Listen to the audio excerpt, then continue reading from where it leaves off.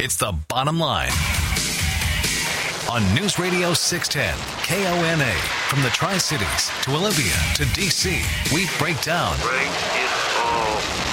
the stories of the day and the people making the news. And that's the bottom line. Time to get the bottom line. Presented by Summit Funding in Kennewick and Prosser. With your hosts, Rob Francis and Ed Dawson. Welcome back to the Bottom Line, News Radio 610 KONA, hour number 2 in your Tuesday afternoon. Our phone number is 547-1610 if you'd like to get involved. We're also available via email, 610kona.com. Bottom Line page, your name, where you're listening, what you'd like to say. We're on Twitter at Bottom Line 610, Parler at the Bottom Line 610, and available via the free mobile app on Google Play and the Apple stores. Rob Francis and Ed Dawson with you, and coming up around 4:30 this afternoon, we will talk with US Senator Marsha Blackburn from the state of Tennessee. The senator has a new book out. We'll talk about that, and I think we might be able to get her thoughts on the Supreme Court situation as well. I don't know. She's kind of shy. Yeah, a little shy, but looking forward to talking with Senator Blackburn in about a half an hour.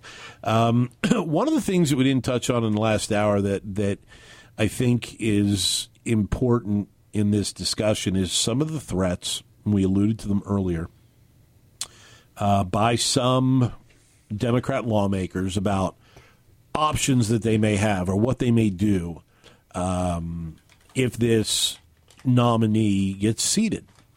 And one of the things that has been floated again, it was floated before during Kavanaugh, and that is court packing. And by court packing, what we mean is increasing the number of justices on the Supreme Court and then seating justices to change the makeup of the court more favorable to whoever happens to be in power at that time. You're up on the Bottom Line, News Radio 610 KONA. What's your name? Where are you calling from? Yeah, this is Art here from Kennewick. One point here is if 200,000 out of 330 million people, that figures out to about one person out of 1,600 have died from the virus. But, of course, there's other things that are entered in. Also, we get to the Supreme Court. You know, Ginsburg, Obama tried to before his term was up, tried to get Ginsburg to go ahead and give her job up. She wouldn't do it. And, you know, she was probably not really the best of health. She was 83 years old. So anyway, on her deathbed, I guess her granddaughter said that she wanted her position to go ahead and be picked by, I think, probably somebody other than President Trump. But it is not her position. It is the people's position. And I really think that, you know, not wanting to say too much bad about Ginsburg, but she's kind of arrogant in a way. That is not her position. That is the people's position. And Trump has every right to go ahead and fill that. And, of course, the Democrats are going ahead and saying that, you know, he's abusing his power and, you know, like he's a dictator in everything. But you know darn well if they had, if the ball was in their court on that, they would go ahead and pick it. So, you know, they're just trying to do everything they can, I think, to disrupt the country. And I'm just hoping that we don't get to a position where after he makes the pick that some of the politicians go ahead and kind of hint around about people hitting the streets and so forth, because we are getting that close of losing our country. Thank you. Thanks for the call, Art. That's already been discussed about taking to the streets and so on and so forth. We've seen it already in a couple instances outside some lawmakers' homes, but it's not accurate to make the 200,000 death comparison to 330 million because there haven't been 330 million cases of coronavirus. There's been just under 7 million. So you can't take it You can only use the math with cases that we have, not cases that we don't have. It's not as accurate a representation. About the same number of people in the state of Washington have contracted coronavirus across the U.S. Population of the state of Washington is about 7 million. Yeah.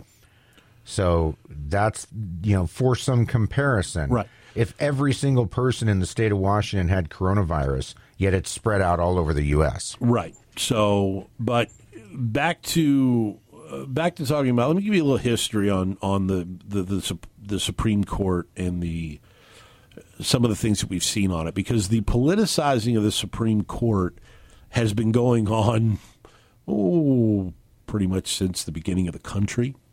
John Adams, as he was leaving office, famously reduced the size of the Supreme Court by 1 because there was a vacancy, and he did not want Thomas Jefferson to fill it. The range in seating on the Supreme Court kind of went back and forth. I think it was as high as 12 at one point in time. It was as low as 7. Initially, it was, I believe, established with a minimum of 5, and that was at the beginning of the country. But the Judicial Act of 1869 established it at 9, and that's where it sits right now. It was an act of Congress that put it at 9. Congress could act and write a new Judicial Act and change that, but it would have to go through the legislature, it would have to go through both houses, and then the president would have to sign off on it in order for the Supreme Court to be expanded. But the last time this was discussed was about 80 years ago, maybe a little more than 80 years ago. And it's where a famous saying came from. This particular instance gave birth to a very famous saying that I heard a lot as a kid. You don't hear it too much anymore, but I remember it was something that my grandparents and their siblings would say, and that was a switch in time will save 9. And I never really understood what it meant. Never really understood what it meant. It's supposed to be some thing or whatever, or something they would say as a reminder of, a switch in time will save 9. It never made sense to me as a kid. Well, that saying came from Franklin Delano Roosevelt's threat to increase the Supreme Court to 15 justices. Yeah. He was not happy that many aspects of his New Deal were getting shot down by the Supreme Court, which was the last time it was conservative-leaning was before his presidency. A number of pieces of the New Deal were shot down by the Supreme Court, threatened to pack it at 15, and some of the justices got a little nervous and changed their standing on some of the other New Deal propositions that were coming forward. So basically, he threatened to minimize their impact. And so the next couple of pieces that came in front, they changed their tune. And that combined with public sentiment, which was very much against Roosevelt doing that, he gave up on the idea of increasing the Supreme Court to 15. But the switch in time by the Supreme Court justices saved the composition of 9, which is where that saying came from. You want another eerie thing? This is the second time this show where I can offer some, I don't want to call it breaking news, but developing news to interject at just the right time of our conversation. Are you ready for this? Sure. Representative Doug Collins, a Republican from Georgia, candidate for Senate, I believe, has just announced that he plans to introduce a constitutional amendment to prohibit court packing.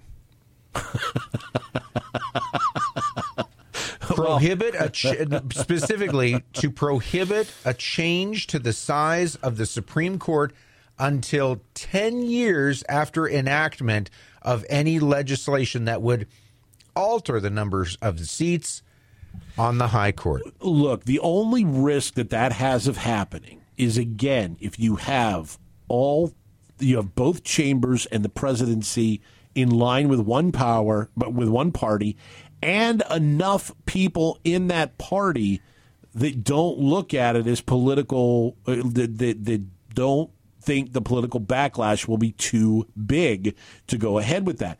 You would need overwhelming majorities in both chambers, in my opinion, to do that. And then you would need a president of the same party to sign off on it. I don't think that this is coming down the line. I think this is a threat. I don't think they sure as heck won't be able to do it if the Senate stays Republican and President Trump gets reelected.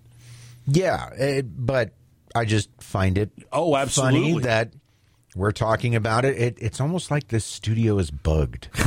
Let's go to the phone. You've been thinking that for a while. Yeah.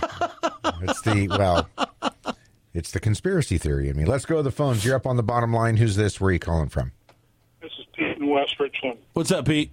Just an FYI, Blaze TV released a thing where Ginsburg said 15 months ago that it would be a bad idea to pack the court. Yep. Not only did she say that, but in 2016, she said that absolutely the president should put a nominee forward in an election year. Yeah. So, but the left didn't like that either. She said that it was his constitutional responsibility to do that, and the Senate should act. Yeah. That's what she said in 2016. That's right. That's right. Got to take a time out. 547-1610, 509-547-1610. You can email us by going to the website, 610kona.com, the bottom line page, and send us your question or your comment. Can't get in by phone? Give us your bottom line through email. Send your thoughts from the bottom lines page at 610kona.com. Back to the bottom line with Rob and Ed, presented by Summit Funding in Kennewick and Prosser on News Radio 610 KONA. Back at the bottom line, News Radio 610 KONA. 547-1610 is the number if you would like to get involved. Reach out to locally owned and operated RoofMax today to add 5, 10, maybe even 15 years of life to your current roof. Their state-of-the-art application, which was developed at Patel Labs and at Ohio State University, could give you that comfort zone. They'll come out, they'll take a look at your roof. They'll let you know if you need a new one, but they'll let you know if that application will extend the life of your current roof, and it's 15 to 20% what the cost of a new roof would be. Contact RoofMax today for that free quote, that free estimate by visiting their website, roofmax.com. 547-1610, again, the number if you would like to get involved. So it will be very interesting to see what the Democrats decide to do. Because we know the nominee is coming in a couple days. Some things are already leaking out that it is going to be Amy Coney Barrett. We'll see. We will. Now, she was definitely one that was being considered. Absolutely. The president already met with her. There are some that are saying that, she is going to be it based on some political calculations, based on how tenuous her hearing was to be appointed to the federal courts, and that some of the things that came up from some of the Democrat senators they believed would not play well in the election if they went down the same road, particularly attacking Judge Barrett's religion and religious beliefs and so on and so forth. There are others that believe that this is a head fake and that this is leaking out now. And if you remember, before Neil Gorsuch was announced, it was widely thought that it was going to be Brett Kavanaugh. Correct. And Brett Kavanaugh was not the nominee. It was Neil Gorsuch. Yeah. Brett Kavanaugh got the next one. Brett Kavanaugh got the next one. So could it be a head fake on the part of the president? Sure, it could be. There are many that think that Judge Barbara Lagoa from Florida will be the nominee because Florida is a tighter state. Now, Judge Barrett's from North Carolina, which is also a battleground state. But that Florida and the Cuban-American heritage of Judge Lagoa will go a long way to gain the president some Hispanic votes in Florida and possibly around the country, and also help him as far as winning the state of Florida. Those are the two names that seem to be the most discussed. There are two other names that came out in the last day or so that could be options. So there's 4 names that are currently circulating. The president says he has a list of 5 that he has whittled it down to. All of them are women. And we will see who exactly it is that he names. And yes, the political strategizing is happening as we speak as to which one of those 5 is going to be the best option for the president moving forward. When he left the White House a short time ago on a flight to your old home state for a campaign stop, he briefly met with reporters and they asked him about that selection. And again, paraphrasing, he said that he was very close to making a decision. You know, reading different thoughts and opinions on particularly the 2 who have been talked about the most, there are many that believe that Judge Lagoa is more conservative than Judge Barrett, that Judge Barrett has made some rulings during COVID-19 that some conservatives weren't happy with as far as lockdowns and so on and so forth. But again, it comes back to this, and to me that says more than just standing by a certain aspect. I'll explain more after we go to the phone. You're up on the Bottom Line, News Radio 610 KONA. What's your name? Where are you calling from? It's Bernie from Kennewick. What's up, Bernie? Hey, is either one of you guys at least 50 years old? Does close count? Does it matter? Well, because it would be very interesting, I would find, to listen to news commentator. There don't seem to be any of those around anymore. Paul Harvey, what he'd have to say about all this stuff. I think it would get very interesting. And, of course, I could go back way before your time to a guy named Gabriel Heater. Probably never heard of him, but he was a rough, grumpy old guy. But Paul Harvey was always interesting, and, of course, he wouldn't ever take calls from anybody. He was just there to comment on everything, on his side of everything, especially. Anyway. Appreciate the call, Bernie. I think a lot of people under 50 remember Paul Harvey. I would submit to you that all we have are commentators in the news anymore, especially at the national level. There is so much opinion and takes on the news events of the day. I would say the more the thing that we need more of is just straight news delivery. And we've gone so far, you know, in Paul Harvey's day, he was the anomaly. There weren't very many people that were interjecting their opinions and their takes on the news of the day. That's why he was so popular. Now we're flooded with them. So I would actually, with all due respect to Bernie, I would like a return of more actual news delivery and less commentary on the day's news. Just look at the national news scene, whether they are intentionally giving you their opinion or, you know, in the way that their news is delivered, they are offering their opinion. It is so much opinion, and it's ramped up even more. Again, because it's 2020. Yes, I've said that about 18 million times now. I know. But that's what I would say. I appreciate the call as always, Bernie, and maybe just bringing back Paul Harvey would be an interesting thing, to have him and his take on all this nonsense of this year. That I would give Bernie that. But no, there's too much political commentary out there. Get rid of all of it except for this show. When we come back, we'll talk with United States Senator Marsha Blackburn, representing the state of Tennessee, regarding her new book. And hopefully the senator will be able to shine a little light on what's going on in Washington, D.C. right now, particularly around the Supreme Court. Now back to the bottom line on News Radio 610 KONA, presented by Summit Funding in Kennewick and Prosser.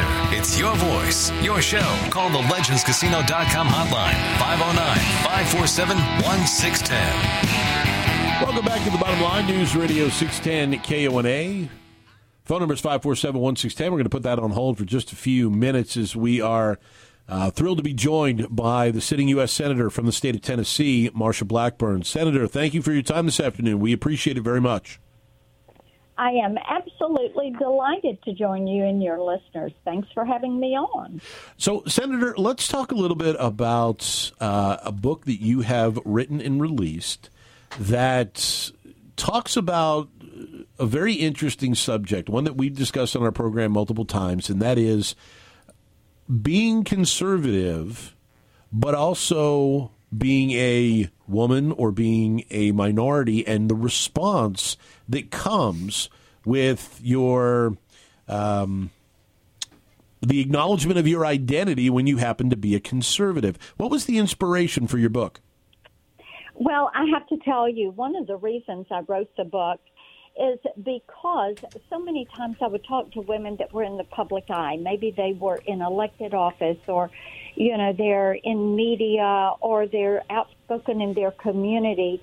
And they would say, you know, there's a double standard as to how women are treated if you're liberal or conservative, and especially the media glamorizes and elevates liberal women, and they condemn and mock and ridicule conservative women. And with this cancel culture that is out there, so many women in their workplace would say, you know, I just keep my head down. I don't say a word because I don't want to do something that's going to hurt my career or hurt my family. And as I thought about this, I thought, you know, there needs to be a way for women to kind of shore themselves up and to realize they are not alone. There are lots of conservative women out there, and there are a lot of women. I would be speaking to women's groups, and somebody who during Q&A would raise a hand, and they would go, oh, Marsha, I'm not a Democrat or a Republican. I'm an independent. I look at the issue and the candidate, and then I make my mind up. And finally, after a few years, I started saying, tell me what your filter is. What I would hear was things like, I want somebody that believes in the Constitution, the rule of law. I want fairness and equality and justice for everybody. I want government out of my way. I don't want them making the decisions for me or my children. And I want equal opportunity for everyone. And I realized that basically what people were giving me is a conservative construct. They're center or center-right, but they need a way to explain who they are and what they're made of. And what they believe. And so that is the reason for writing the book. It's very intentional, and it addresses the bias and the prejudice and the preferencing that takes place against conservative women in today's society. The book is called The Mind of a Conservative Woman, Seeking the Best for Family and Country, and the foreword written by former Speaker of the House, Newt Gingrich. We're talking with U.S. Senator from the state of Tennessee, Marsha Blackburn, here on the Bottom Line, News Radio 610 KONA. And Senator, I'm sure you have experienced quite a bit of this over your political career. But what do you see, and specifically when it comes in the halls of Congress and in the nation's capital as well? You know, the media coverage is one thing, but do you see this this bias in play in leadership in parties? Have you seen it within your own party versus seeing it within the other party? And why does it seem that glass ceilings can only be broken by Democrats? Because that is the way the media, pardon me, and the left represents it. They have a tendency to look at women and say you're a monolithic block.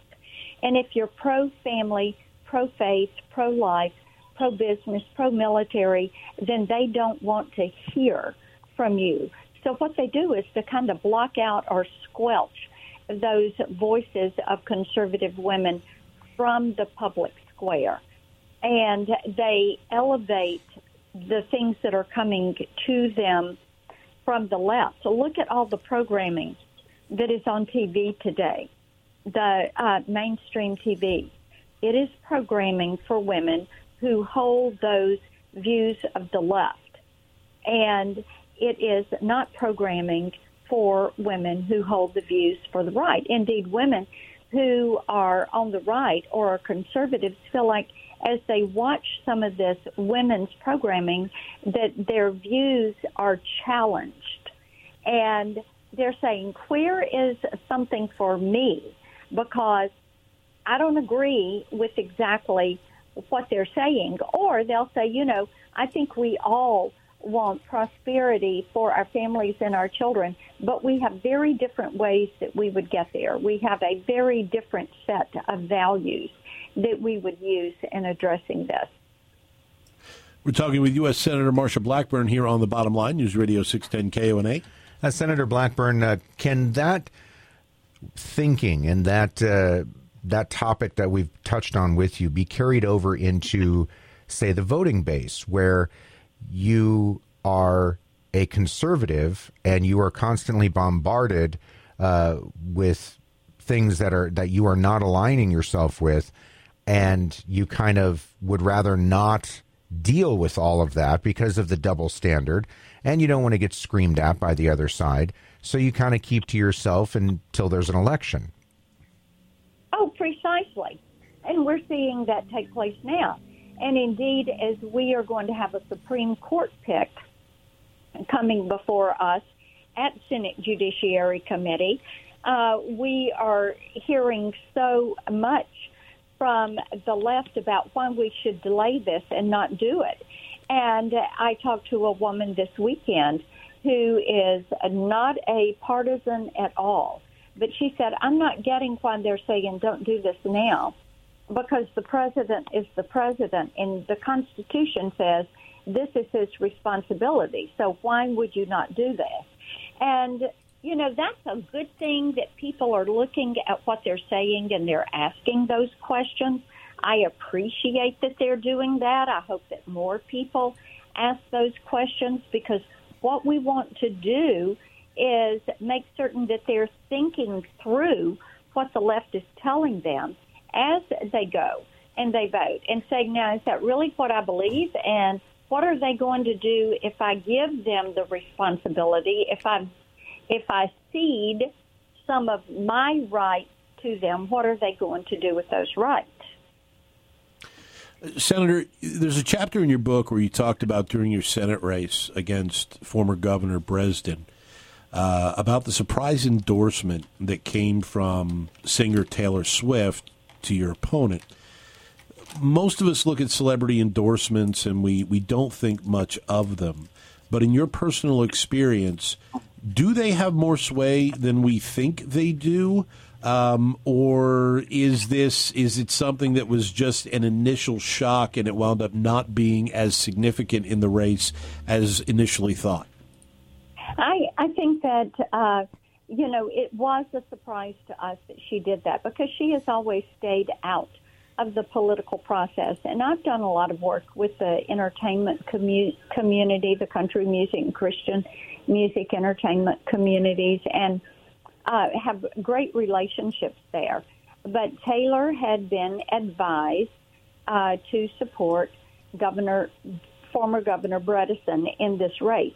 So she took the left's talking points. And, I also have a chapter in there, The Stepford Wives of Liberalism, where I talk about how they use the exact same words and phrases and inflections, and they stay on their talking points.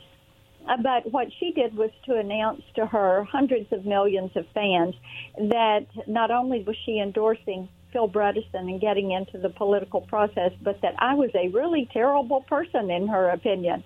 And sent that out. What we realized was Tennesseans knew me. They know what I stand for. They know of my work to stop state income tax in Tennessee successfully, working with people across the state to make that happen. And they know of the work that I've put in to defend life and the work that I've done to support businesses by rolling back regulation and taxes. And so her arguments did not hold up. She was also factually incorrect in the way she represented some of those, but I don't think that's Taylor's fault. I think that is the people that put the information in front of her and said these are the things that she has done. But celebrity endorsements, I don't think, are nearly as important as well-informed friends.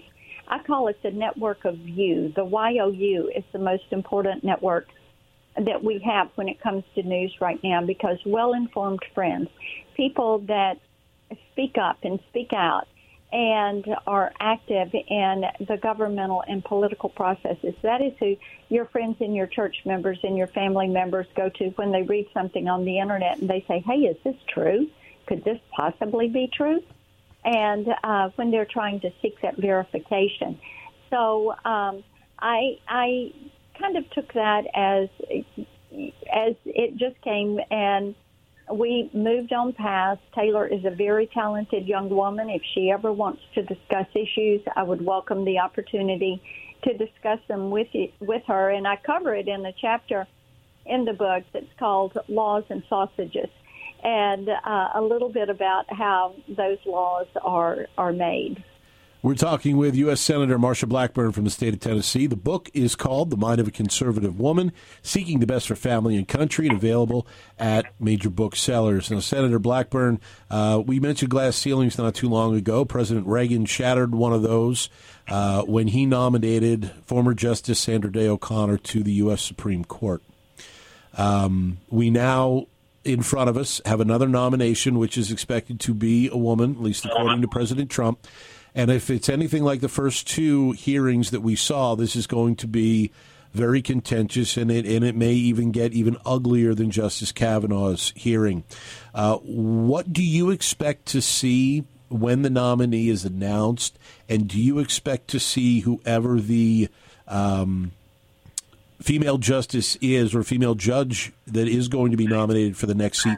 Do you expect all things to be thrown out the window and the fact that she is a woman to be forgotten by your Democrat counterparts? Well, a couple of things there. Number one, I think it's important to realize that we are fighting the Democrats, and they're the ones trying to delay the president fulfilling his constitutional duty. They're doing it because they want to pack the court. They want to go in here and expand the court so that they can take away your Second Amendment rights, your freedom of religion, so that they can force you into socialized medicine, and so they can keep you locked in your house during coronavirus. Now, that is something that they're planning to do in their 100-day agenda. So the last thing they want us to do is to put a constitutionalist on the court.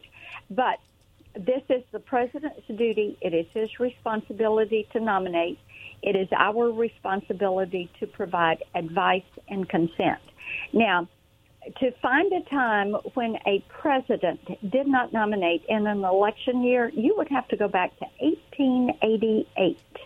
In order to find that occurrence. And we have had 29 election years where a president has nominated a replacement for a Supreme Court vacancy. And 19 of those were when the president and the Senate were of the same party.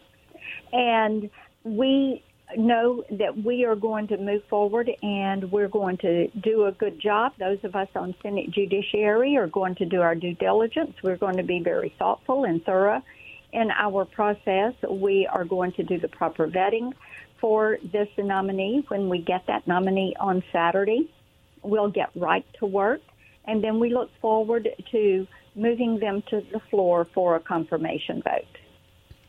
And that confirmation, though, right now scheduled for October 29th, about a handful of days before the election.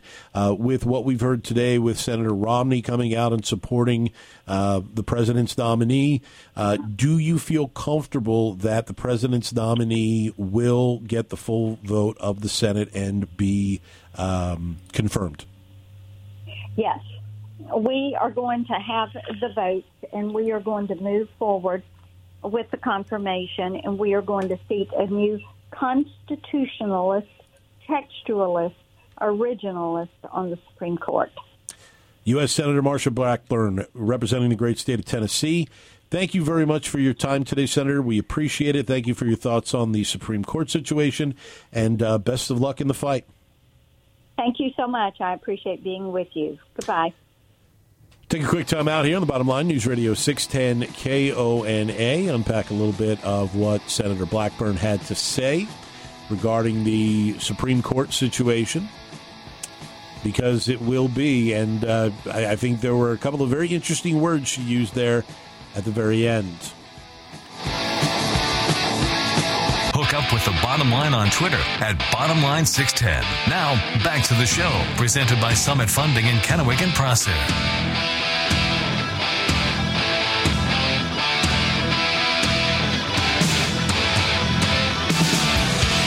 Back in the Bottom Line, News Radio 610 KONA, 547-1610. Just a few minutes left in the program. Thought it was a couple of interesting terms that Senator Blackburn used just a few minutes ago towards the end of our interview, and that was originalist, constitutionalist. That is something that's basically in the mold of Antonin Scalia, the former justice. It is something that many have looked for on the court, those that are willing to look at the Constitution as the document written, and not reading in as significantly as has happened in some cases in the past. She didn't necessarily allude that gave one individual an advantage over another. And as we mentioned before, we spoke with Senator Blackburn, that there are some that think that Judge Barbara Lagoa from Florida is closer to that originalist and constitutionalist than Judge Amy Coney Barrett, who is thought to be the frontrunner for the position, or for the nomination, I should say. We will know for sure on Saturday at 2 o'clock our time who the nominee is. Up until that point, there will be plenty of speculation. Maybe even someone saying they're not interested in being nominated. Who knows? But we know that starting around 7:30, 8 o'clock our time this morning, the news was breaking that Mitt Romney would not block a vote on the president's nominee. It's a good thing Jeff Flake isn't there anymore, because boy, could have been all kinds of trouble in that case, regardless of who the nominee was going to be. But that notwithstanding, and that's just a small A side, the votes are there. And when we asked Senator Blackburn, do you feel confident that this nominee will get confirmed? She said yes. She didn't hesitate. She did not hesitate. She said yes. So she is very confident that the Senate will be able to confirm whoever it is that the president nominates to fill Ruth Bader Ginsburg's, or the seat recently held by Ruth Bader Ginsburg on the U.S. Supreme Court. It's going to be an interesting few days, to say the least. Oh, geez. So what's different? Nothing. It's been interesting just about every day since this year began. Well, tomorrow we'll be speaking with a gentleman who wrote a book regarding some of the ongoings in the president's White House. And part of his book goes into General James Mattis's time in the administration. And so we're looking forward to that conversation tomorrow here on the Bottom Line. Certainly hope you join us. Up next, it is the day's news with the Afternoon Report.